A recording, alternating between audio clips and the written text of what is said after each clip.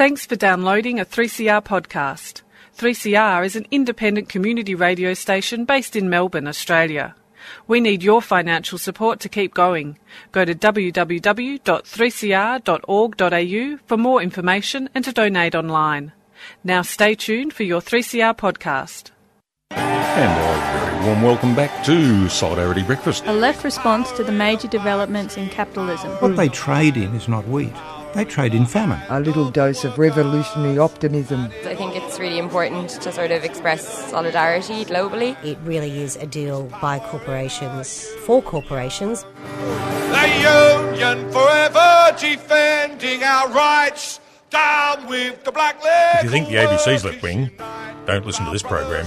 Solidarity Breakfast, 7:30 to 9am Saturdays, 3CR 8:55am, streaming and 3CR digital, podcast or audio on demand. And of course, the website solidaritybreakfast.org.au. Solidarity forever! Good morning, everybody. This is Annie for Solidarity Breakfast, and today we've got an action-packed show. I always say that, don't I? It's because I'm trying to get myself all enlivened because it's I should be in bed and asleep, but hopefully you're out there listening to me and you're awake as well. So we'll share our pain. I love that last song, that Woody Guthrie song. I'm mean. The Marxist conference was on last weekend, and we're going to have some lovely pieces from there. If you've been listening to 3CR Breakfast throughout the week, there's been some gems from that particular event. One of the things that happened was the formal, a launch of the socialist group that's attempting to get a senator into the Victorian Parliament in November, and so it was basically a speech outlining why they're doing what they're doing, and it was to a particular audience, a left audience, a socialist alternative audience, and you'll remember that this is a left alliance, so that's Socialist Alliance, Socialist Alternative and the Socialists Party together supporting this particular candidate. They're calling for people to support their attempts to get into the Western Metropolitan Senator's seat, which is quite a possible feat. They're quite intent on this. So I've got Steve Jolly's speech to that particular audience for you to have a listen to. Not all of it, most of it. We're going to follow with a daily report from the Stolen Wealth Games. You'll remember that this sports event isn't just a hoorah event for white colonialists. It's also a time for Aboriginal people to represent the continuing legacy of settler colonialism. And there is a contingent of people outside the Games that are expressing this point of view. So we got some voices from there. We're going to hear from Catherine Connolly and about her exhibition Agency Inc. down at Coonahan Gallery. One of the artists is coming in, Jessica Knight. We should be happy to have a chat with them about the personal and political imprint, also it as an artistic expression for feminist views. Quite an interesting discussion, hopefully, later in the day. And, of course, Kevin's going to be here, as well as we're going up north. We're going to the Red North at the end of the program. So keep coming, keep listening. It's going to be great. In 2016, 3CR published a book to celebrate the station's 40th birthday. Years in the making, Radical Radio, celebrating 40 years of 3CR, is a visually stunning account of the people and ideas that make up this dynamic station. At 300 pages, the book includes hundreds of images and over 50 features on programs, people, music and technology from across the decades. You can get your copy of 3CR's book for $49.50 at the station during business hours at 21 Smith Street, Fitzroy. Or online at 3cr.org.au/shop. Get a piece of your own history. 3CR's Radical Radio is available now.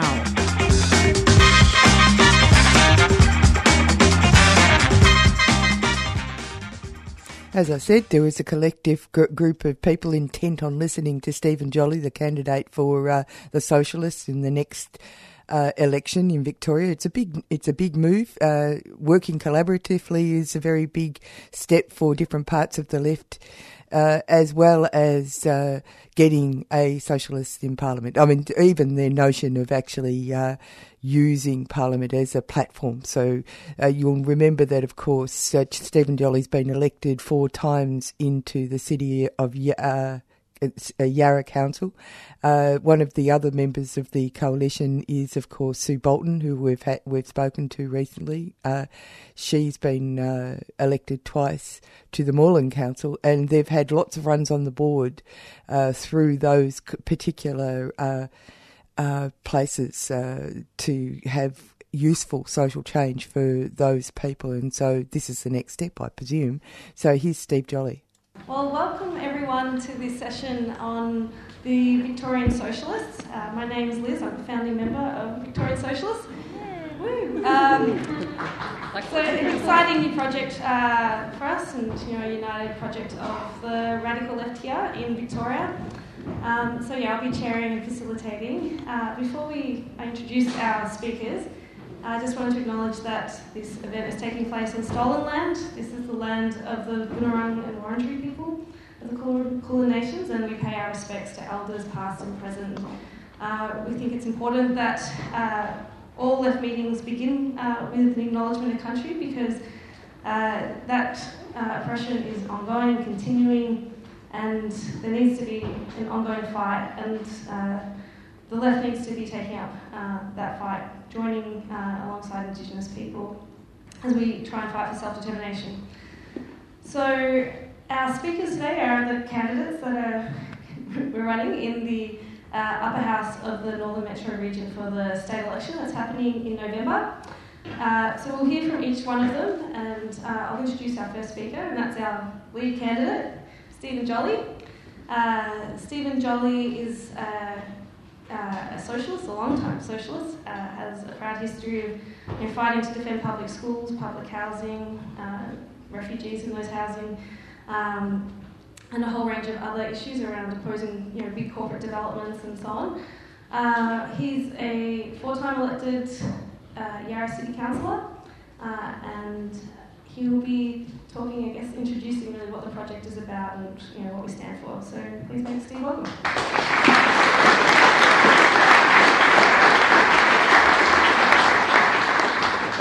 Thanks, Liz. This Victorian socialist experiment we see as part, at least unofficially, of an international movement, as we see the breakdown of the post-war political and economic consensus and the development of naked capitalism in a form of which we really haven't seen since the 1930s, or even since the days of Marx.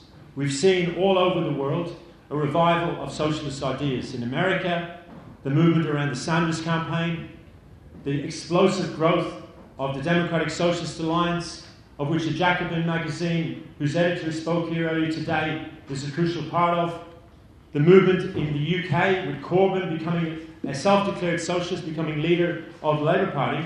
It's not so much about Sanders or Corbyn as individuals, but the movement around them that could potentially explode, especially, for example, if Corbyn was to become the Prime Minister of Britain at the next election. Here, Shorten, the head of the Labour Party, are attacking left, trying to copy in their own half-hearted way this attack to the left, and this attack that they've made on rich pensioners, which is not a bad thing, is a pale shadow of the socialism that we need. They're refusing to act against the super rich who every year get $68 billion in tax credits from the federal government. It's a pale shadow compared to what we're fighting for. To fight back, we in the Victorian Socialists say that the first thing that we have to do is assist with the rebuilding of the most basic organisations of the working class, the trade union movement. We support, therefore, over the course of this year, the campaign by the Victorian and the Australian unions to rewrite the rules. But we also, unfortunately, have to remind many in the trade union movement that it was the Keating government that introduced enterprise bargaining and a 2-tier wages system and the restrictions on strike action that the most restrictive here in Australia of anywhere in the advanced capitalist world. We have to remind these people that the rules that we're trying to change were actually introduced by the Gillard government, backed by the Greens, backed by Adam Bandt, several years ago. What we say in Victorian Socialists, when they talk about law and order, is that we want an audit of every boss, of every employer in Australia to ensure that they are paying EBA rates, or even are they paying award rates.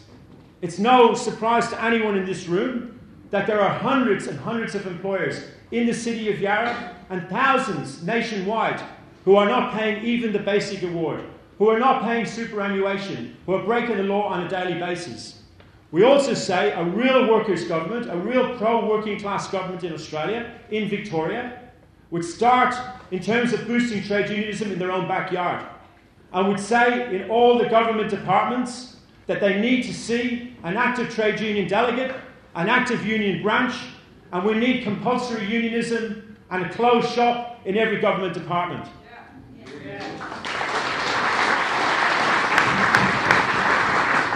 We need to ensure that every government contract, every infrastructure project is given to a company that's got the appropriate EBA and deal with the CFMEU, the ETU, the Plumbers Union, and not the dodgy companies like Grocon and John Holland and others who are handed over contracts, billions of dollars of contracts, hand over fist by the Labour government at the present moment in time. We want to see jail for industrial manslaughter. You know, as the leader of my union, John Setka, the CFMEU, said this morning on Twitter, what type of society is it that we give Steve Smith a harder time than Daniel Grollo, whose company led to the death of 3 human beings outside the CFMEU's office on Swanston Street 3 years ago, who, rather than being charged, is given orders of Australia and is treated like some type of hero. And that, by the way, is one of the reasons that we, early on in the piece in the Victorian Socialists, came behind a campaign about the Eureka flag. It might seem a little bit weird and wonderful to come in behind that campaign, but it was one of the rare examples in recent times where the trade union movement in the construction industry defied anti-union legislation. They said, take down the Eureka flag or you'll be fined, potentially jailed, and now you will not see more Eureka flags on building sites in Victoria than you could poke a stick at. It's a small example of the type of defiance of anti-union legislation that we think that the trade union movement should be employing at the present moment in time. Now, as Liz said, I've been a socialist councillor in Yarra since 2004, having won the last 4 elections. In that area, there's 2 groups of people. There's approximately 15% who live on the public housing estates, the massive public housing estates in Collingwood, in Fitzroy, and in particular in North Richmond, which is the biggest one in Australia. And part of my work and part of the work of socialists in that area is working with public housing tenants who are dealing with life and death issues, of which the vast majority of people, even in Yarra, haven't got a clue what they're going through. Recently, or at least, not so recently, a few years ago, we dealt, for example, with a big campaign on the Collingwood estate with residents to clear that estate of cockroaches. They had cockroaches like Cape Town, like Sydney, right through the area. Kids were eating the cockroaches. It was absolutely, no disrespect to the comrades in Sydney. But as the next resident of Parramatta and Enmore, I can tell you there's more cockroaches than socialists in Sydney, at least at this moment in time. Hopefully that will change over the course of the next period. We've also dealt with education apartheid, where in the inner city schools in Yarra, there are some schools, despite the multicultural nature there, are wall-to-wall white people, where all the black and Asian kids go to Fitzroy High or Sacred Heart, and kids of, for example, of families from Sudan, Somalia and so on, are not allowed in. We had a massive campaign to try and break that down in Yarra 3 years ago. We've had campaigns around sports facilities. On those estates, the kids cannot afford to join a sports club. The $400 a year it takes to do that. We had a successful campaign for a basketball court in Fitzroy Estate to improve the soccer field at Atherton Gardens in Fitzroy, which is the most used soccer field in Yarra, but it's also was the worst soccer field in Yarra. We had a successful campaign, and now I've got to tell you, you walk onto that soccer field now, it's like walking onto Old Trafford. That was another small but important win for the community in that area.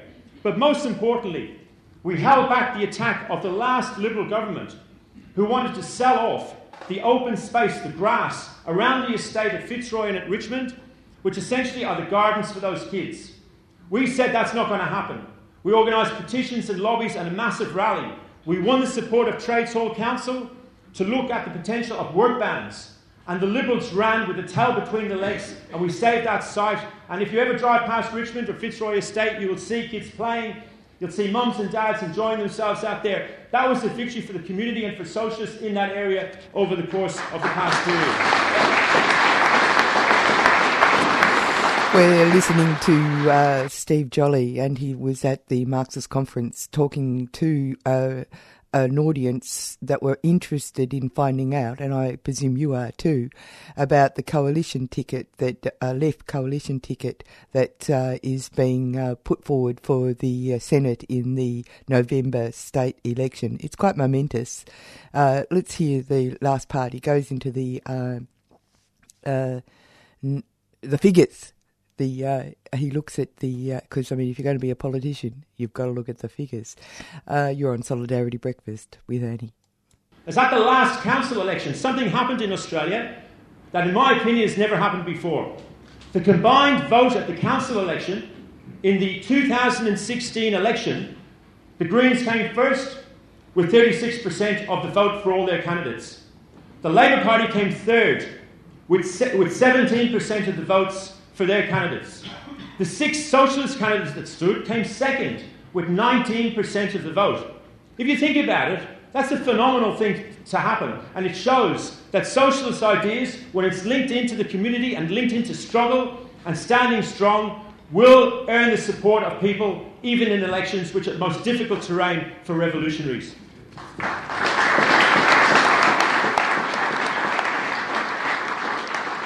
But now, of course, we're taking it to the next level. We're moving from council to state. We've had a good start.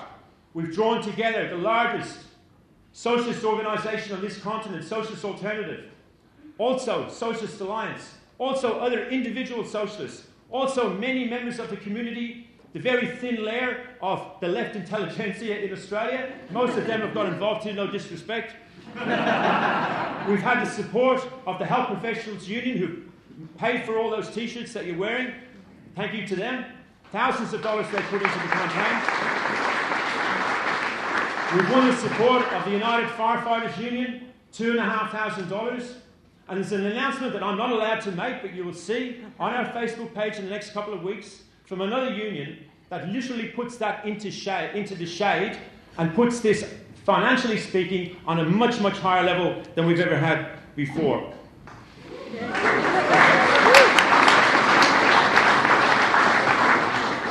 Even in areas where socialists, to put it mildly, are weak, Whittlesea, South Morang, Epping, all the north east of the electorate, we got page 1 in the Whittlesea Leader for an idea to build a recycling plant. We don't have a recycling plant in Victoria, so like colonialists, like imperialists, we take our rubbish and we try to flog it off to a third world country. When China said no, we're now looking for somebody else to take it. Why don't we build one here right now with union labour and apprentices in a safe way to... Can you imagine, all the environmental benefits of recycling are lost when you send it off to China in a boat or a plane? It's ridiculous. And we got page 1 in the Whittlesea Leader for that. Next Friday, myself and Councillor Sue Bolton, who'll be speaking in a minute, have been invited to address the Victorian Trades Hall Council Executive.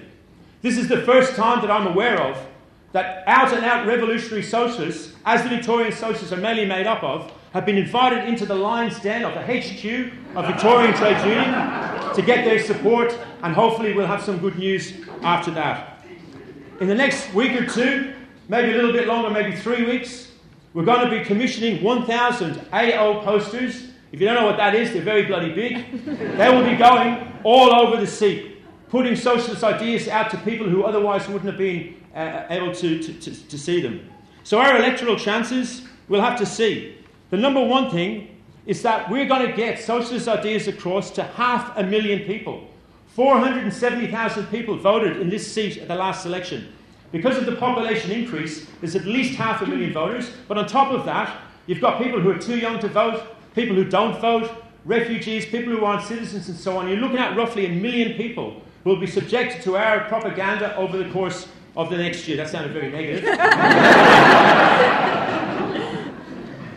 And I think that when you look at the fact that it's a 5-seater seat, and the person who won the last spot in the last election only got 2.8% and a certain preference flow, it's quite clear to all and sundry that this is not a flag-flying exercise. We aim to win this, and win this well, in November the 29th.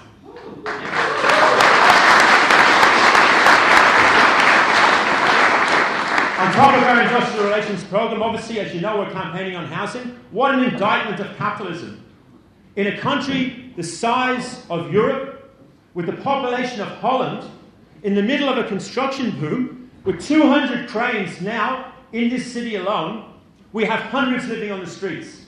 We have 40,000 people on the public housing waiting list. We have so many young people, and you know them, some of them would be yourselves, who are couch surfing because they cannot afford to pay the inner city rents or the rents in general in Australia at the present moment in time. Our programme is very simple. We want a boost to public housing of 50,000 new units over the course of the next term of government. We want rent capping, like they do in Berlin and New York, and like they're beginning to do now in Seattle. We want that debate starting now. So rents, private rents, are capped to a percentage of your income. We want inclusionary zoning, so that when a developer comes and puts up 20 stories worth of units, they have to, by law, have a percentage of low-cost houses as part of that. With transport, we're campaigning for free public transport. But as we know, there's whole swathes of Melbourne that, apart from a dodgy bus that basically takes you to bingo and back in probably at 3 k's an hour, they do not have access to proper trains, and never mind trams. That is something that we need to expand and create jobs. It'll be great for the environment, and it'll be so much increase the quality of life for people in huge working class areas in the west, but also in the north, where we're standing over the course of the next few months. If we don't do this, if we don't capitalise on the increasing dissatisfaction with the major parties in Australia, the far right will. I don't mean like those idiots like Neil Erickson. I mean a more sophisticated far right that cleverly, opportunistically taps in to the anger of neoliberal policies and says, rather than blaming the capitalists, we've got to blame refugees, we've got to blame migrants, and we've seen these type of mass movements develop right in front of us right now in Eastern Europe, and in fact in all of Europe and many other parts of the world. So this is not something that we can mess around with. We have to step in and fill that vacuum, or partially fill that vacuum over the course of the next period. The last point I want to make is, what do we do if we win? Well, the first thing that we do is the basics. What I do as a councillor in the city of Yarra is every week we have a stall so that everybody who can't come to a meeting, or because of they might have a bunch of kids, or they just it's just hard to get to, or they're working shifts or whatever, can access a socialist councillor once a week with whatever issues that they have. We will do a list of every single suburb in that seat, and on a weekly basis we'll be doing 2 or 3 stalls to make sure that everyone's serviced.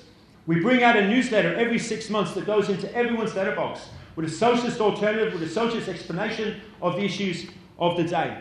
Every Sunday afternoon we do street meetings on the corner, out on the road, in different parts of the electorate. We will be doing that throughout the whole of the municipality, the whole, I should say, of the seat, if we win that thing. We'll be services to the community.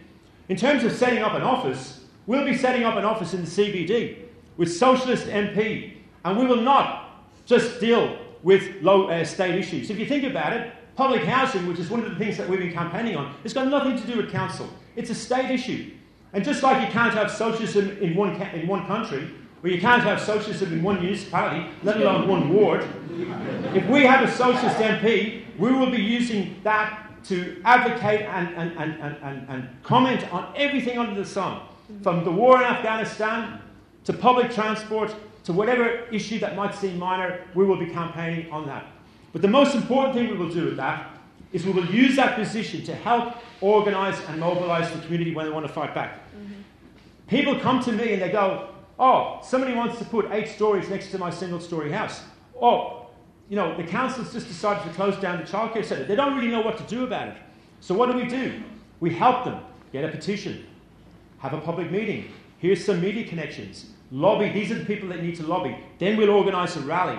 And that's the reason. It's not because of some biological reason. That's the reason why in Yarra, the level of community activism and the level of community victories is higher than anywhere else on the continent at the moment. That's why the public housing estates, the three of them in Yarra, are the best serviced. Because a socialist councillor, rather than just sitting in Parliament and making pretty speeches that no one listens to, is using that position to mobilise the community. That's what we want to do. Comrades, today, this meeting, in a sense, marks the end of the first stage of the campaign. The primitive accumulation, the constitution, the getting of the 500 members, the pulling together of the already existing left. The third, final stage of the campaign will begin in about September, where we'll all have to work 25 hours out of 24, servicing the pre-polls, the 100 or 200 polling booths we have to service, the crazy times that come in the last minutes of the election campaign. But this week starts stage 2, the 6th month, the most important section of the campaign, where we get out with stalls covering every festival, with the posters, with the social media, with the public meetings, throughout 500,000 people. It's going to be very hard. Door knocking, we can't do everyone. We will be pinpointing key areas in the city.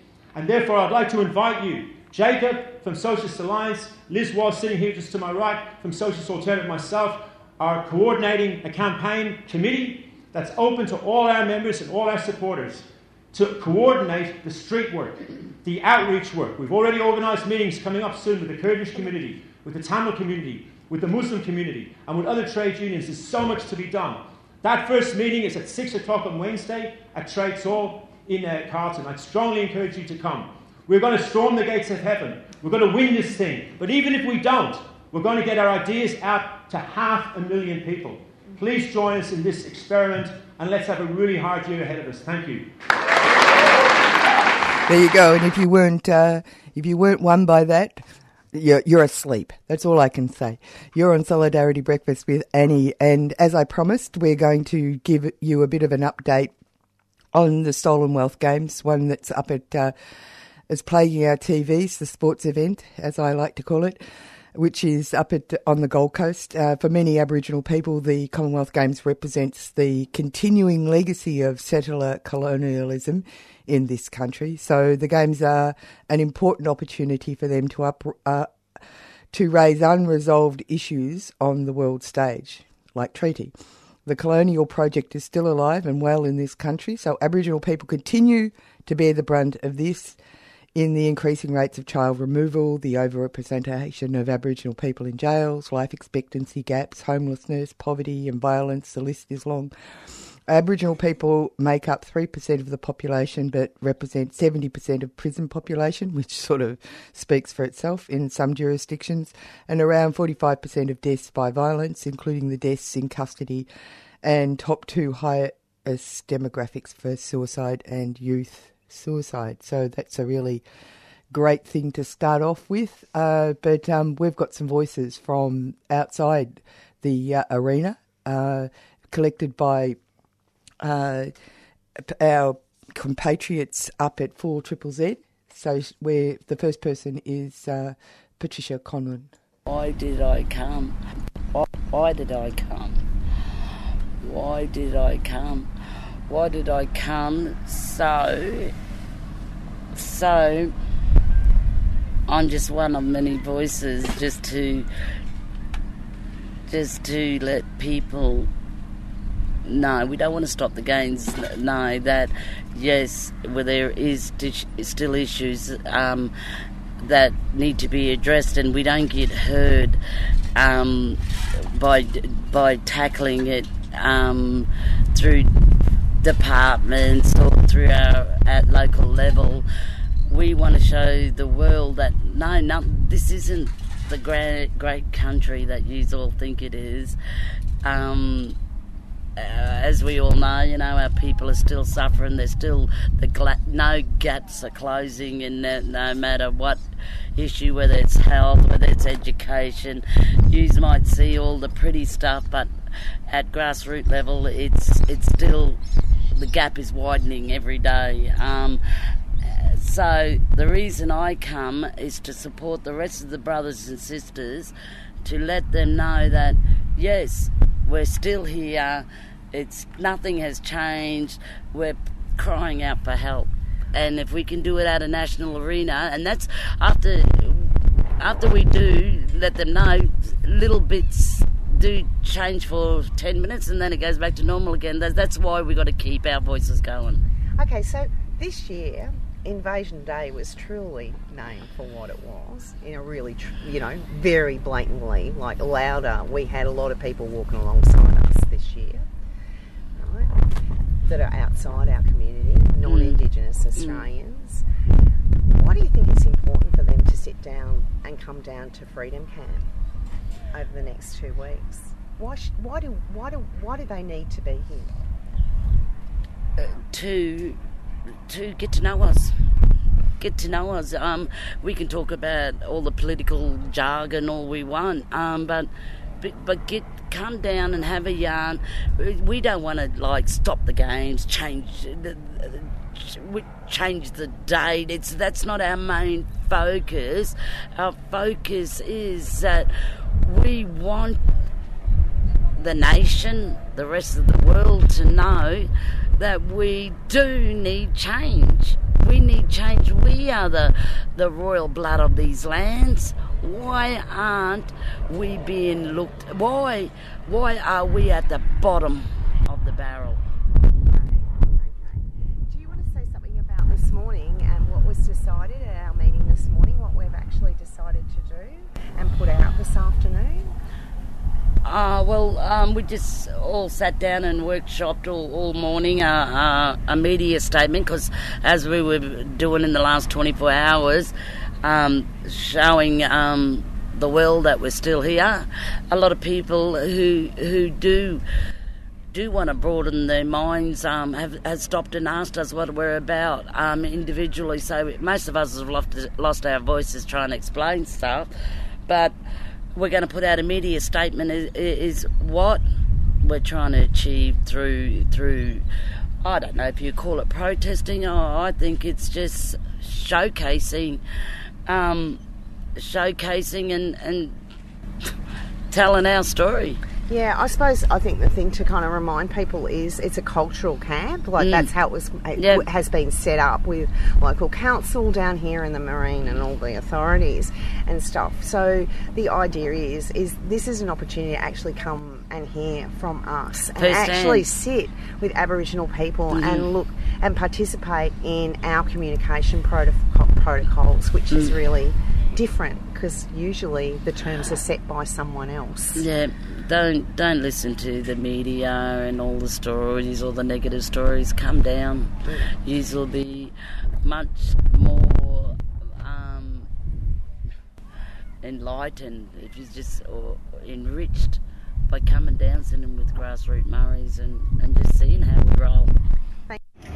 We are here to show the world that Aboriginal Australia has had enough. We have come to reclaim what is rightfully ours. Woo! That's the reason why we came to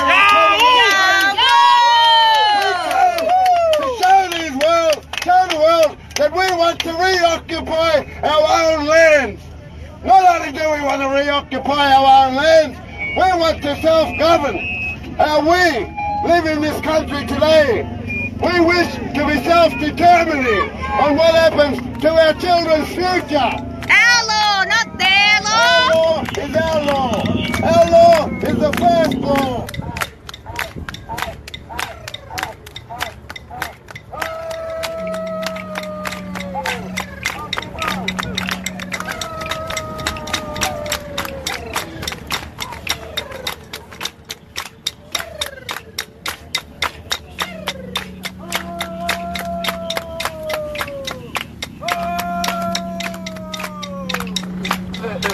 Common things that we have with other indigenous nations.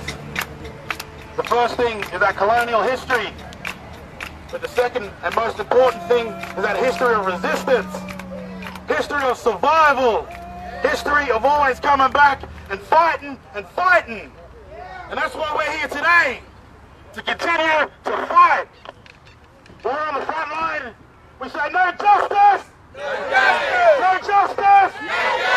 No justice! No justice! No justice! No justice! No justice! No justice! No justice! No justice!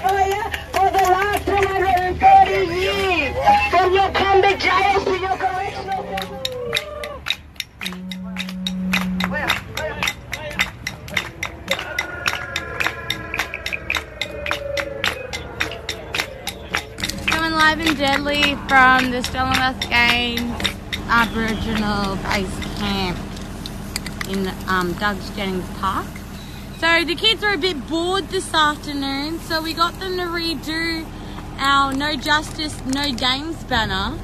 So we got Harley and his little Cuzzo down here doing the spray painting outline, and might I say they're just doing a deadly job. We got Miss Mara over here, she's showing everyone how to use a roller. And Miss Mel, she's putting all the blood on her hands. And in the background there we got our mob, Meg and Dan, Peyton, Stolen Wealth on the land rights track. So as you can see, things are coming along nicely. We got one of the sacred fires and the distance. And honestly, I just wanted to show you guys these little kids having a ball. No justice! No game! Who wants this land? We do! Who wants this land? We do! Who stole this land? We do! And who stole that land? We do! So what do we want? Justice! When do we want it? Now! When do we want justice? When do we want it? Now! Hi, I'm Aaron Pedersen, and you're listening to 3CR. And thank you very much to 4ZZZ, Michelle Vakovic, who collected that interview with Pat Conlon and Patricia Conlon, and also to Gab from 3CR, who sewed together a report from the Stolen Wealth Games to keep you abreast of what's going on the other side of the wall. And in the studio here on Solidarity Breakfast, we've got Catherine Connolly and Jessica Knight, and they're part of an exhibition that's on at the Coonahan Gallery at the moment called Agency Inc. And I've got them in because the theme is irresistible, the personal and political in print. G'day, Catherine. You're the curator, aren't you? Yes, I am. Thanks for having us, Annie. Oh, no problem. It's always nice to have to share the pain of getting up very early on a Saturday morning, especially since it's cold outside. It suddenly got cold. Oh, it's beautiful now. Yeah, quite amazing. Anyway, tell me, what was the inspiration for this particular... Well, partly was reflecting on Brunswick's local history in printmaking, and we have some incredible older women and younger women taking up the form, and that's where the exhibition started, was that interest in our immediate history. And then once we got looking, it's such an incredible form, and there's so many people working in so many different ways. So the starting point was the Coonahan and even the namesake's legacy around printmaking, and locally Wendy Black in particular, who's in our collection, who's part of Red Letter Press.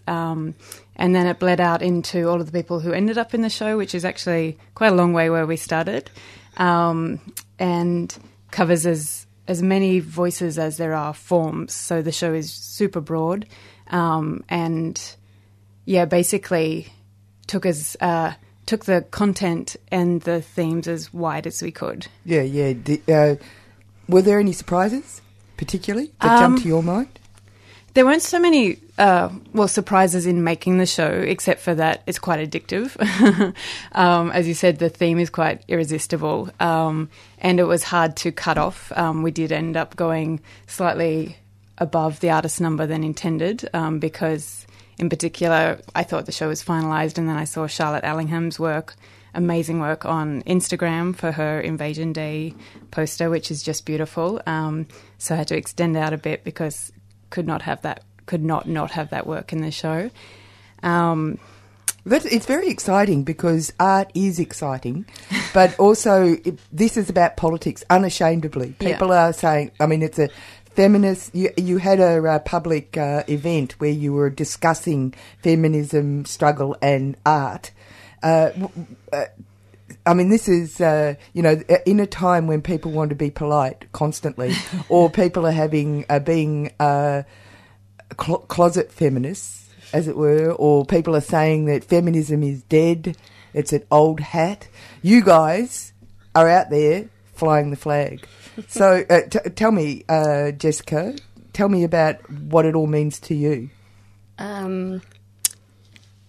I didn't think I was very political until I was maybe 30 or so.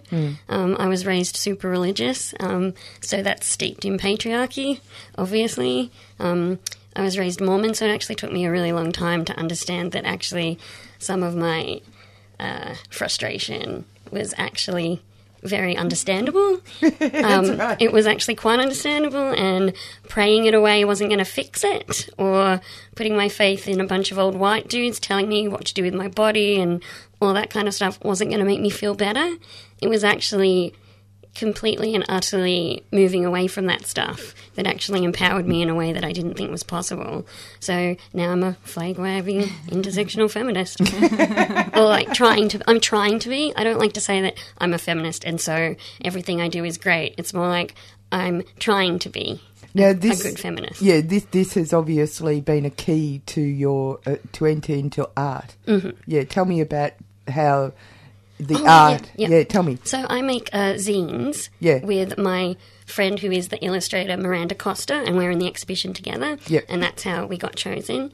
So I write about all of this stuff, and she illustrates all of my words, and so we work together in a really beautiful way like that. So in the exhibition, she has incorporated some of my poetry about being a feminist and my body. I identify as someone with a disability, so that's intrinsic into most of my writing, even though I might not be aware it is, but it's there just in the way I interact with the world. And because I write about my interactions in the world and people's reactions to me and things like that, it works really well, because then Miranda takes my words and she sees things in it that she identifies with as well, feelings of alienation and not quite fitting in, and because she also struggles with mental illness, even though her illustrations are beautiful and colourful, she does that to explain how she sees and knows that there's beautiful stuff in the world, but she can't always see it.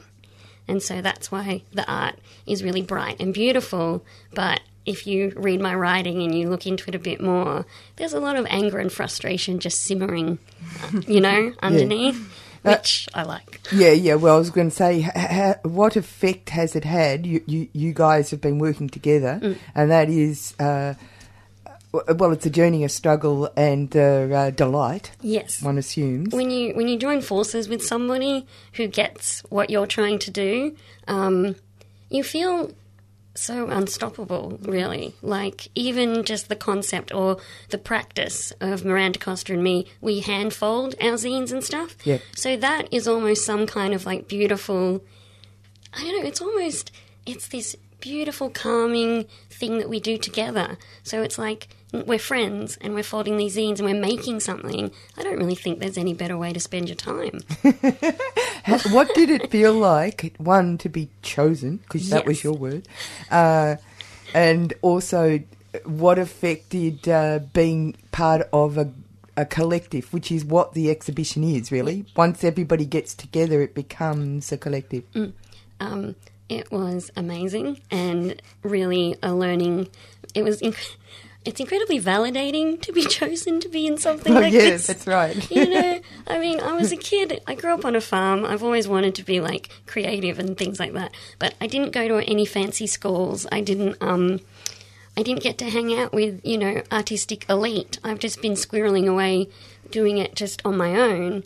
And thanks to the internet, people, you don't know who sees your stuff. It's quite exciting. Yeah. And that's how I got here, basically just doing it on my own, squirreling away, and then these things kind of can happen and people think it happens out of the blue, but that's because, in any creative thing, people don't see the years and years that you spend just doing it for the love of it. Yeah, exactly. I mean, that's, they'd say that, the person, she was a star overnight. Yeah, it's not so. Maybe if I was a white middle class man.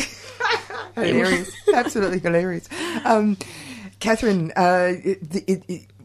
you've got a really interesting role at Moreland City Council. I mean, it's obviously you're the curator, but and programmer, but you've also got you've got another title, haven't you? Yeah, I'm very lucky at the moment to be sharing my role at the gallery, where I'm the gallery programs officer. I'm currently working 1 day a week for Moreland City Council, working on their gender equity project. which is basically their review of their statement of commitment to women. Wow. Which is a 20-year-old document outlining our local government's commitment to a future towards gender equality. And obviously it's so timely to review that right now. And we're about a third of the way through the process. We had an amazing International Women's Day event. Stephanie Kaminyana Kandanwake, who is a ridiculously incredible woman, helped put that together and program it. And we had an amazing keynote from Scintilla Chinagapi, and then we broke out into 100 women, and some men actually, broke out into themed tables to get to work on what we care about in that immediate community towards gender equity. And they were very literal things: equal pay, equal housing, visibility, representation, safety. And as soon as we broke out into those tables, the room was just a quiet hum, and everyone there was so dedicated to doing the work, and it was just such an amazing space to be in with people that committed. Usually, a big event like that, there's a bit of, okay, can we get to the part that we, need to get to? But everyone really took it seriously, and I got to take part in a lot of the conversations, and the issues are a lot of what you expect, like a lot of the same things that we were talking about 20 years ago or 100 years ago, etc. But also, some surprises and a lot of conversation around this moment, which I think is a particular privilege to have curated the show at the gallery right now. Right. Yeah. And also to be working on a project like this at this second. It's just really thrilling and really hopeful, actually. You're looking for people for a focus group, aren't you? Yeah, we are actually. So we really want this to be community driven. So we're hosting a bunch of focus groups. So there's some that are pre-arranged. So for different groups, including we've had a Nepalese women's group get together, a Muslim women's group get together. When you say Muslim group, is that, because it's like Christianity. Yeah, sure. They came from a whole lot of places, did they? Or is it from... Because it's a religion, it's not a... Yeah, sure. Sorry. It was a beautiful community leader came forward and said she would just like to host it's about 7 women who live in Coburg North. Yeah. And they want to have a conversation around... And they identified primarily by their religion. Yeah. That's the bit that was interesting, sure. wasn't it? Yeah. And we have a men's group about what they can do to support gender equity. I'm really interested to see how that goes, what the feedback is. It's a really... I was working on the call out for that, and it's such an interesting space to write for, because I'm usually on the other side of doing female identifying and non-binary call out. So it was incredible being in the other shoe there. Let's see how we went with that. We'll find out in a week or two. That will be interesting to see. And there are a lot of good men wondering about what to do really right now. Yes. well, the point is that there's more female humanoids than there are male humanoids. Yeah. And one assumes that it's a construct, this desire to have a slave class. Yeah. And we just happen to get it. Yeah. We got the trophy. Yeah, we got the Academy Award. Hooray for us. So, and the other thing about the focus groups is anyone can hold one. So, if you would like to host one, just get in touch at genderequality@moreland.vic.gov.au, and you can do it in your own home. It can be as small or as large as you want. So this is a bit similar to the what were they called when they were doing reconciliation? They had those groups where people just came together and had a chat about these things. Yeah, it's the same motivating force. You can do it in your own home. You can do it. There's no council staff there, or you can have people assist you if you want. But basically, or a book club even. Yeah, it's about being open and direct, and not feeling like you're inhibited to talk about the issues that you think really need addressing now. Do you give them a kit? Or? Yeah, we do. So there's just 3 questions. And if it's anything like things that I've been involved around feminism, it will start with 3 questions, and it'll take, a whole bunch of exciting conversations in and around that. But the actual focus group is very simple. It's very focused in. But, yeah, we're just really keen for this to be community-driven and to That's actually really fascinating. support the work. Who came up with this idea? Oh, it was a It's a process. clever idea. Paula Jorgensen from Moreland City Council has certainly been driving it, and May Hedder did work around what the model would be, and May moved on to a different position, and I stepped in for the delivery. Yeah, right. So this is very interesting. It's like the exhibition. You're coming up with practical means by which to transfer political notions. Yeah, I love that description. That's perfect. Yeah, it's beautiful. I love it. Your girls are after my own heart. Okay, so before you go, give that address again for the focus group. Gender equality at moreland.vic.gov.au. Okay, and the exhibition, which is Agency Inc., where Jessica's got her work, that's finishing on 15th of April. That's right, yeah. And we have one more public program for that exhibition, which is a lot of fun. It's next Saturday, and it's 3 readings from 3 female artists from the book Goodnight Stories for Rebel Girls, Volume 2. And that's an event for children and adults. So the artists will be sharing their favourite heroines from that story and telling them a bit about why they chose those women. Thanks for coming in. Thanks so much for having us. Thank you. A week Solidarity Brekkie team listener when deja vu. 20 years after the attempt by Chris Lie again and Pat Tricks the workers to lift this country out of the doldrums by lifting productivity on the wharves with the help of a few dogs, the canine kind, and a lot of dogs, the human kind, although that's being unfair to dogs. Sorry, dogs. Humankind trained in Dubai to do an unfair day's work for. And balaclavas and former Minister for Caring Business Class Relations Peter Root the workers, and the little bald-headed bloke who used to be Big Supremo in those dark ages, attempt to bring industrial relations into the 18th century, it's on again. Lazy, avaricious workers at Club the Workers stevedores are on strike this weekend because Club the Workers has been forced by the evil union to seek to terminate the agreement thanks to the unpatriotic workers refusing to accept a few necessary productivity improvements like sacrificing wages and conditions. Forced to terminate, and that would mean wage cuts of up to 60%. Showing just how avaricious and overpaid these workers are, crippling poor Club the Workers. And the deja vu doesn't just end there. The realisation that even more productivity was essential was made when Club the Workers was taken over by, yep, you got it, good old Chris Lie again. And the evil union is being so recalcitrant, poor Chris was forced to come out Thursday and criticise the caring business class government for not having the courage. Governments were terrified, he said, to introduce the vital caring business class relations and productivity improvement reforms this country so desperately needs to stop it grinding along under the boots of evil union viscosity. Oh, deja vu. Here we go again. Speaking of deja vu, breaking news. A week that was exclusive.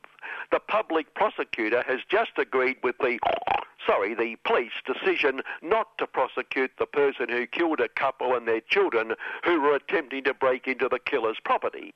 The murdered family had owned the property before the family who killed them seized the property and properly and legally threw them out. This family attempted to enter the property and terrorise my family on the ridiculous claim that the property had been their property and they selfishly wanted to move back in flagrant disregard for and violation of the law. Their deaths are their own fault because this family deliberately placed itself in danger to force a peace lover like me to kill them.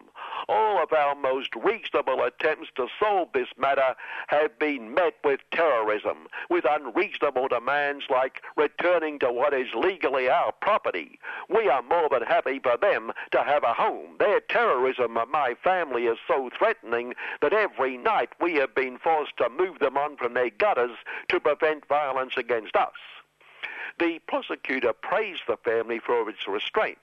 My investigation showed that the children of the dead terrorist family threw stones at the property from across the road. I am recommending the family which now occupies the property deserves a medal and commendation for its restraint and limited and appropriate use of necessary violence in wiping out the entire family. The prosecutor did say one unresolved aspect of the occupier protecting the property was the final words, or in fact word, of the dying terrorists. Nakba! We're still investigating what that means. Should any information on that investigation come to light during this broadcast, we'll put it straight to air.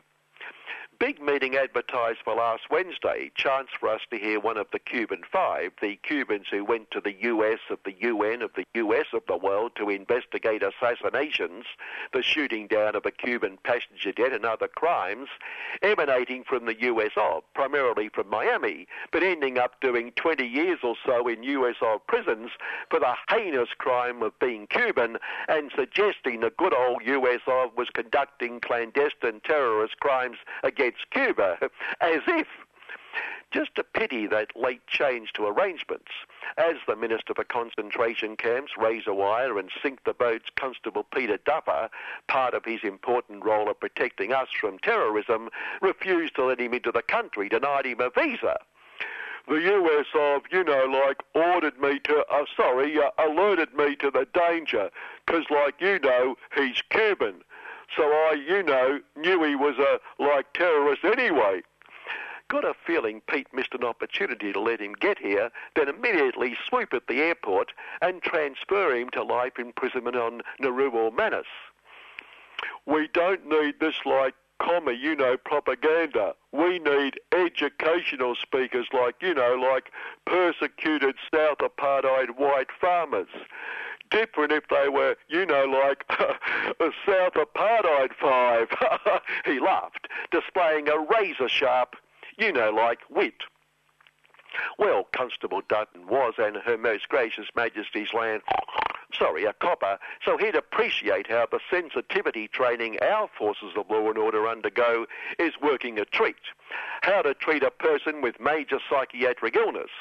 Drag the person out into the lawn, several beefy brains jump on him, spray him with capsicum directly into his eyes while he is lying under all these beefy coppers, punch the proverbial out of him, deliver a kick or two just for fun, then show sensitivity and compassion by hosing him down.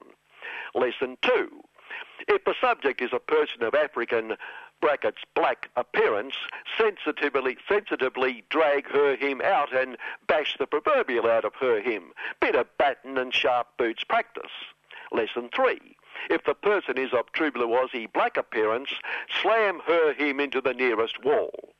The important point here, because some black armband goodies are suggesting the police actions in these cases may have been just a little extreme, a touch over the top, is that the totally independent, totally neutral Caesar rendering under Caesar Complaints Committee has looked at these incidents and declared the proud forces of law and order acted most reasonably. And the Beefy Brains Union agreed and said the Beefy Brains had acted with restraint, exercising the sensitivities of their training, and that is a good union, nothing evil about it. We asked our police spokesperson, Senior Sergeant Bernie O'Pig, to comment on silly allegations of police violence.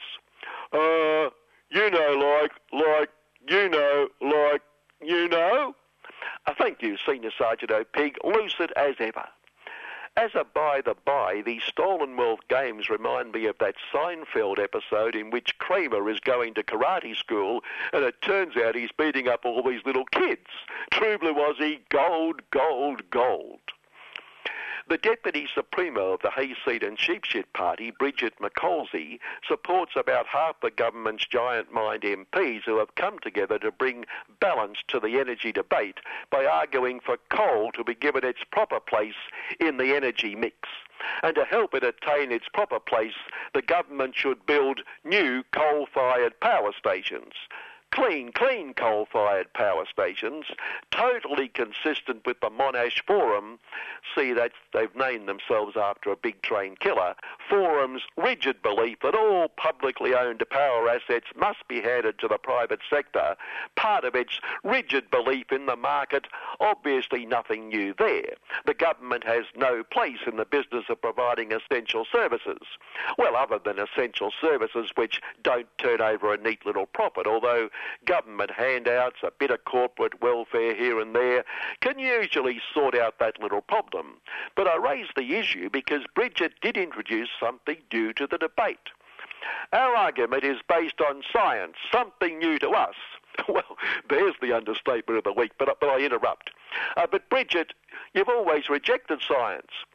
That's not true. We have simply rejected scientists who lack the balance our policy scientifically achieves. Scientifically, if we harness the energy these people put into seeking balance in the mix, we could power the whole country. And Bridget, why did they call it a forum?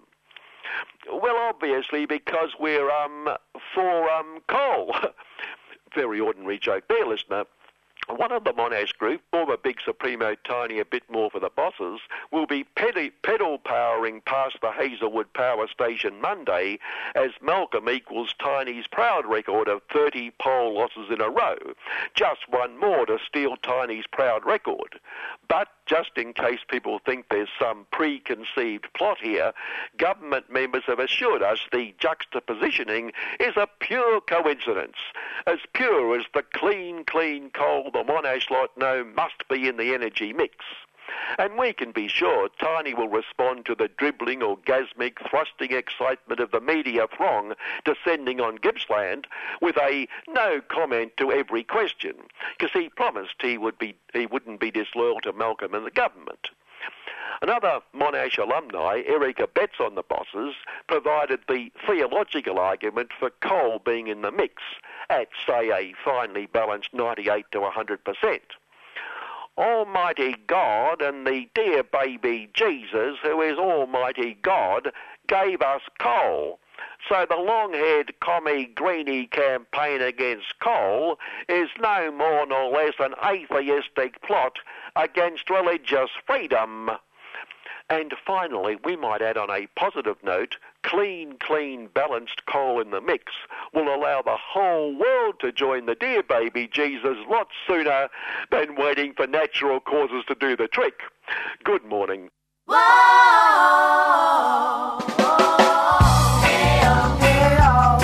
Hey y'all, this is Natalie from Blue King Brown and you're listening to 3CR. Support community radio and your local music scene. Subscribe now.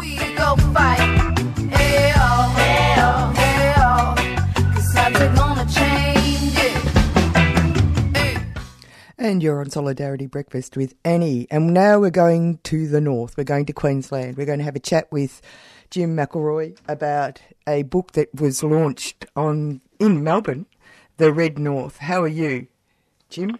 Oh, good morning, Annie. Good morning. Good morning. I'm actually in Sydney. Oh, you're in Sydney. Hardly north. I'm north of Melbourne, but I'm not actually currently in Queensland. Oh, no. I spent 25 years there. So, yeah, that's okay. I just actually read the beginnings of the book, and of course my head was in the north of Queensland, because as you rightly point out in your introduction to the Red North, the Popular Front in North Queensland by Diane Maggette, it is a reissuing, and you've done a fabulous introduction to the book to describe why it was important to reissue this book.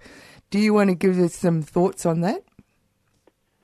Yes, one of the themes that we did with our launch in Melbourne just a few days ago was that the lessons that we can learn from that experience, that extraordinary experience of the Red North in North Queensland, has quite a bit of relevance for us today. It's something which is not really widely known, I think, among Australians, especially in the south, but also in the north, that area, which is called the Red North, which basically is from Mackay north to Cairns, was the strongest single base of the Communist Party of Australia during the 1930s and 1940s, especially in the 1940s. And that resulted in the election of Fred Patterson. I was going to say, delivered as... as Australia's only MP to this point. Yeah. So I think it's an amazing, relatively unknown period of Australian history. Well, there's a couple of things here. There's because people do forget history, and they also forget how it dovetails. Certain events dovetail into each other. There was a progression, wasn't there, towards this? It didn't just come out of the air. So you've got the Great Shearers' Strike of the early 1890s, which was huge confrontation. Yes, really. I mean, historically, I suppose, you relatively speaking, you could say it's the most important industrial dispute in Australian history. It really changed the course of Australian history and led to the formation of the Labor Party, for good or for evil. Yeah, that's right. And then there's this other thing called the Red Flag Riots of 1919 in the aftermath of World War I and the Russian Revolution of 1917, when right-wing gangs attacked a community of Russian Bolsheviks, refugees in Brisbane, and the Russians and their local Labour movement allies fought back. So this is actually does give us the taste of why the world then and now are similar, like this a rise of right-wing expression of violence. Well, yes, that was a unique period. That was a unique period in Australian history as well. The only Soviet established in Australia was set up by a group of Bolshevik refugees who had fled from Tsarism and found their way in South Brisbane, which is now the Brisbane South Bank. So, there were a group of boarding houses there which housed them, and they had their own community centre, and right-wing attack came sort of mobilised by the sort of forces that actually were involved in eventually in setting up the RSL. But they had support from the industrial workers of the world and other forces who repelled the attack. Now, so that was another unique period of Australian history. So it just sort of gives an idea that there was this. Things didn't come out of the blue. It moves into the 1930s and 1940s, and there are very important things going on then there because, like the Spanish Civil War had an effect. But there were other local things that were happening as well in Queensland at that time. Yes. If I could just give a brief summary of how it developed. There is some evidence that the Queensland branch of the Communist Party was possibly the most developed or the earliest development of all the branches. There was a lot of toing and froing in Sydney and Melbourne in the original establishment of the Communist Party. There were different factions involved, but meanwhile, it appears that in Queensland, the development of the party was slowly going ahead. And so you had branches in, various areas like Mackay and Townsville and so on up north, as well as in Brisbane. And that gradually developed. So that gave them a head start in a way.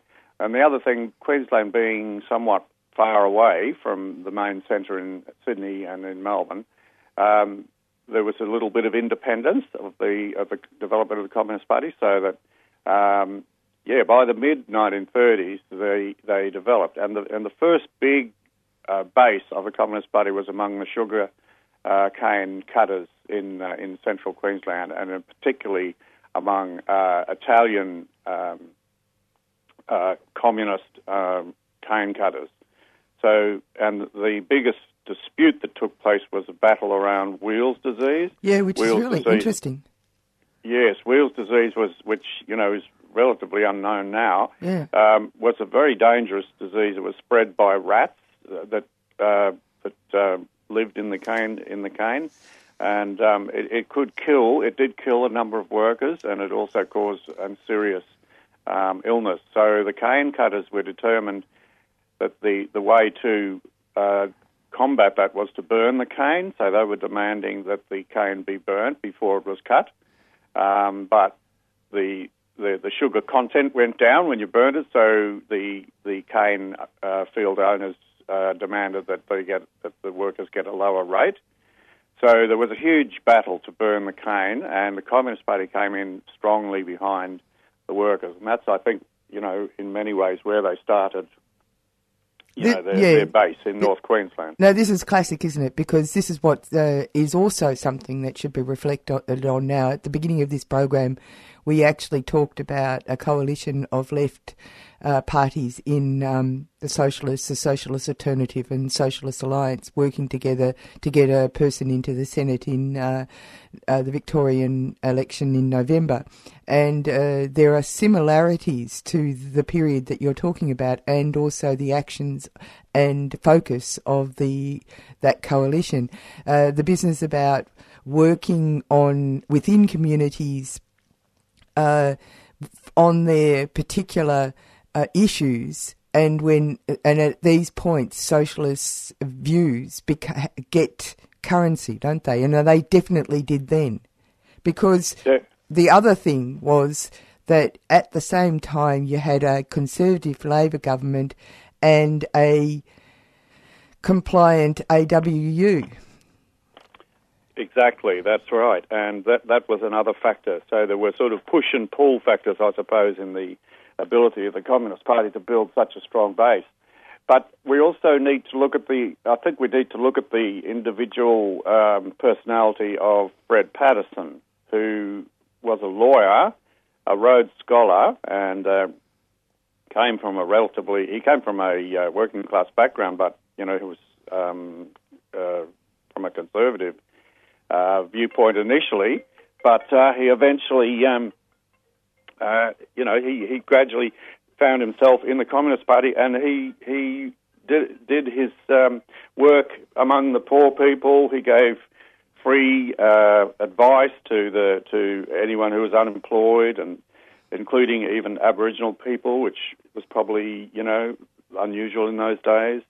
He established a base, and the essential operation of the Communist Party at that time was that it sank its roots into the local community and took up their struggles. And but at the same time they were also campaigning around international events like the Spanish Civil War. They gave great support through the Spanish Relief Committee to the Republican side in the Spanish Civil War, and a high number of the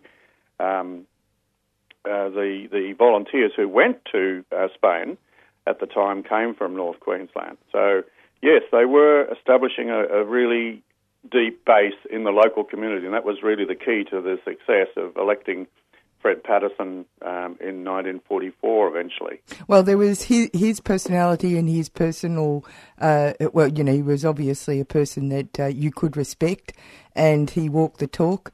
But there were a couple of other elements that were also worked together, which was the business about working for community need. But also there was another element which is important. They actually worked with the Italian workers and other immigrant workers. They refused to see a barrier. They weren't being racist, basically. They saw it as an opportunity. This is important.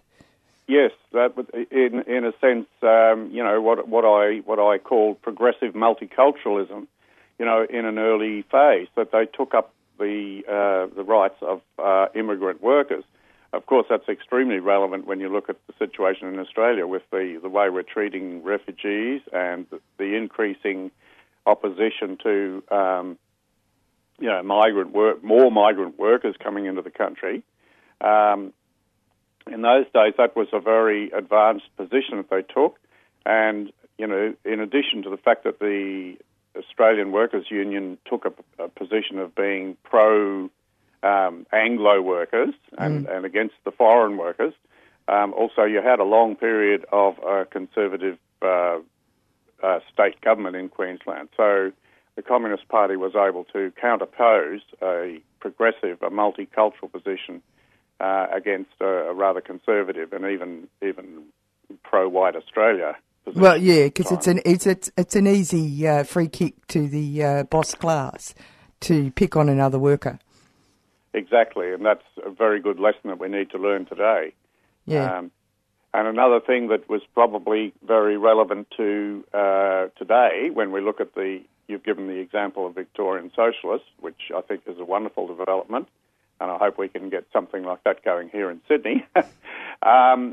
The fact that the Communist Party was very strongly in favour of social development, public health facilities, public housing, which is a big issue at the moment.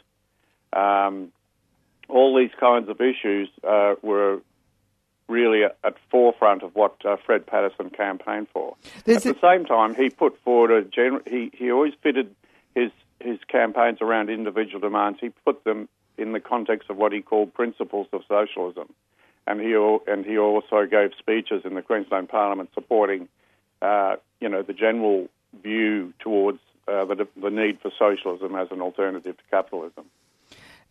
Just remind listeners that they're on Solidarity Breakfast, and we're talking to Jim McElroy about the Red North, a popular front in North Queensland, a book by Diane Mengetti, who's it's just been re-released, and it's a fascinating look at scholarly work, but easily read, about. Believe it or not, Queensland communist heart. There's this fantastic quote in the preface which is attributed to Carmel Shute, who was also at the launch a couple of days ago. She said that they were implementing a policy of pursuing a united front of class struggle rather than a class collaborative popular front of subordination to capitalist forces and interests. I thought that someone should put that on a poster. If it would fit, have to be a large one. That's right. Because they were out to win, weren't they? They were fighting to win. They were fighting to win. I mean, I should point out also that in this period, not only Fred Patterson was the most successful. He built up his support, first of all, in Townsville Council. So there was a number of Communist Party councillors elected in North Queensland, and also, I should add, in other parts of the country. But that was used as a base, and then he ran for federal parliament, got a substantial vote there, and then he managed to win the seat of Bowen in 1944, and he was re-elected with an even larger majority in 1947. The only way he won by 67% primary vote in the second time round. That's amazing, isn't it? That's huge. And, so you think about the fact that nowadays we associate North Queensland, rightly or wrongly, with Pauline Hanson's One Nation Party and things like that. Yeah. So we need to realise that. I suppose you could say that it was a very polarised situation where you either had, very strong left or very strong right politics, and maybe that's the direction we're going in Australia at the moment. Well, they do say so. That's what the figures are saying. Interestingly, as we come to the end of this discussion, the reason for why he lost, he had the seat for quite a considerable amount of years. But then the gerrymander was put in, and it was focused on Bowen was one of the focus places in order to get rid of him, basically, wasn't it? Yes, indeed. It's an irony that the Hanlon Labor government eventually were only able to get rid of Patterson by gerrymandering, setting up a system. And that system was then used against Labor for the next 30 years by Joh Bjelke-Petersen to keep them out of power. So beware. Goes around, comes around. Yeah. And of course, I'll mention one other incident quickly, that he was attacked by police when Patterson was attacked by police in 1948 during the Great Rail Strike in Brisbane. It was interesting because was it true from what I was reading there that he was actually standing to the side observing and he was clobbered by the cops? That's right. He was a legal observer and he was just lifting his pen to write some notes, and they obviously didn't want him to record the other bashings that were taking place of workers, and they struck him down from behind, and it did affect his health for the rest of his life, actually. Which is, I'll have to say, you're not in Victoria at the moment, but that we've just had some footage showing the quite a number of Victorian police picking on a physically abusing and picking on a disabled person who was dragged out of his house, and then subsequently they had some fun with him. So, which is now being, there's been calls to, saying that the internal investigations that the police do against their own members is probably inadequate when all these things are coming to the fore regarding police. Yes, I saw that when I was in Melbourne. I saw that coverage. Yeah. So, I mean, what happened to Fred Patterson is there's obviously a long tradition. There is a long tradition, yes, and that's another issue that we need to look at is the development of the justice system, which I'm sure and instead of turning state elections into these law and order campaigns, which we see, each party sort of vying to be the more strong on law and order, we need to look at another way of dealing with social problems such as. Well, I think actually, Jim, what people are failing to realise is that when they talk about law and order and how you've got to be tough on order, that they're the ones that they're going to be tough on. They always think it's someone else. It's a bit like that thing, when they're doing historical dramas. Everybody thinks they're the lady or the gentleman in the main parlour, not the scullery maid that has to get up at 3 a.m. to do the fires. I think that's hilarious. Now, before you leave, you have to tell me about the actual republication. Where do people get this book? Yes, okay. Well, it's available from Resistance Books. If you want to order it online, you can just look up the website for Resistance Books, and you can actually order it that way, or it's available from the Resistance Bookshop in Melbourne, which is in... that's in Swanston Street and Druid's 5th floor, Druid's house. Druid's house, on the 5th floor of Druid's house, the bookshop is there, so it's available there. Yeah. Or, yes, you can you look it up on the website. And it costs $25. And we are now, $25, and we're going to be doing launches in other parts of the country, and the next launches will be up in the Red North. We're going to Brisbane, and we're going to Cairns to do launches up there as well. Oh, how exciting. We'll be doing one in Sydney as well. So good on you. I think the book, definitely deserves to be read, and it's an enormous contribution to the current discussion around the future of socialism in Australia. Thanks for talking to me this morning. Okay, thank you, Annie. Bye.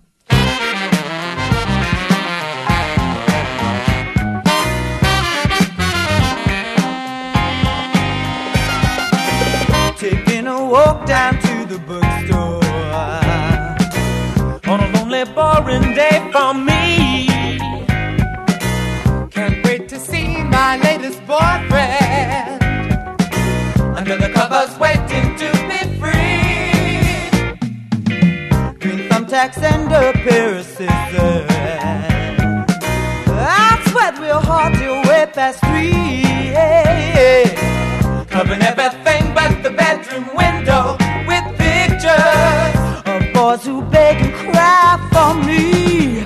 Hot magazine, so lovely, fuck a staple or two, and you have a pin-up queen. So lovely, spending all of my cash on jars of Vaseline. My country dream, for books a scene, I come real clean. Oh baby, oh whoa, I love them so. They're black and white and they're in colour. And we've come to the end of Solidarity Breakfast. We've gone all over the place today. We listened to Stephen Jolly talking about the upcoming stoush for the Western Metropolitan Senate seat in the Victorian election in November. They're calling for people to become part of the crew that are going to work very, very hard to be to get that team elected, and they've got every chance of winning. They're fighting to win. And after that, we went to the Stolen Wealth Games. We did go to Queensland there. That was the Gold Coast. You might be forgiven for thinking that the Gold Coast actually isn't in any state. I have actually been to the Gold Coast several times, and every time I go there, I can never actually place myself in any universe. So there you go. And after that, we had a chat about what's going on at the Coonahan Gallery, and generally speaking, what's going on in terms of practical feminism, because they're doing focus groups, so you should get on board there. And This Is the Week That Was, followed by a yarn with Jim McElroy about the Red North.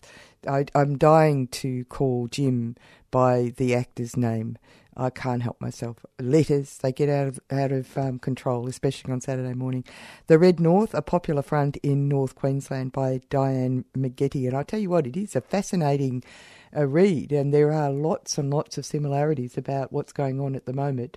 Or maybe people are just constructing it, I don't know. But there's lots of lessons to be learnt. And they were incredibly effective and useful to people at that period of history. And you've got to say that there's lots of compelling reasons for why people should involve themselves in a change for the better.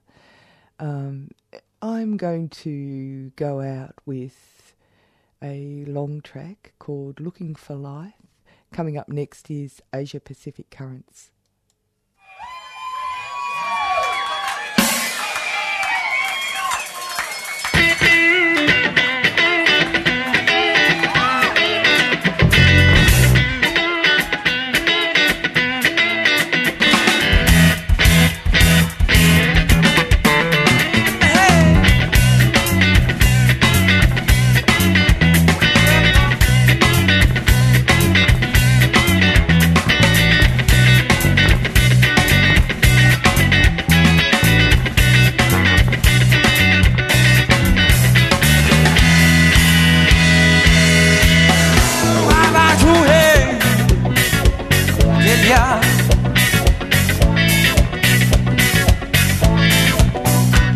Come telling me now, would you come back to say, or would you ever be my day now? Just a face coming up and then you look so insane, but you cry out and you sign out. Just a name looking for face, or just looking for life. You just looking for life.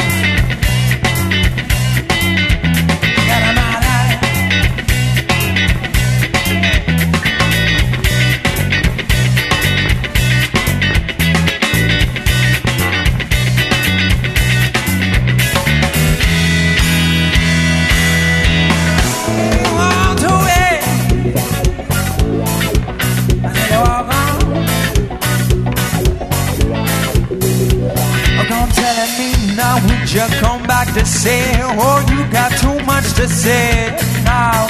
Just a face coming up and then you look sober high, just to cry out and you sign out. Just a name looking for face, or just looking for life. You just looking for life.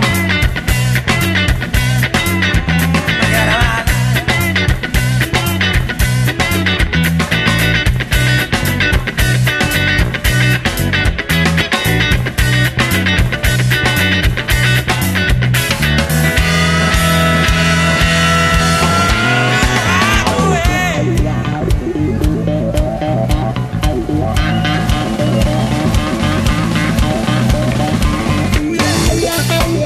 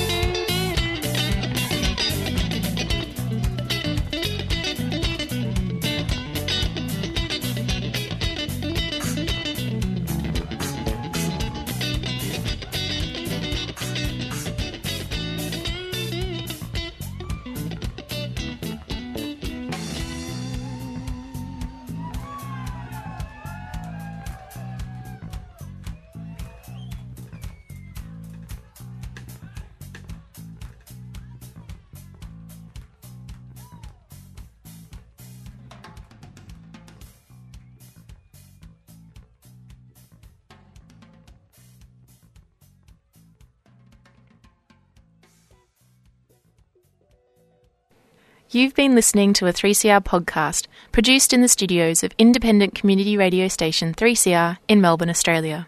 For more information, go to allthews.3cr.org.au.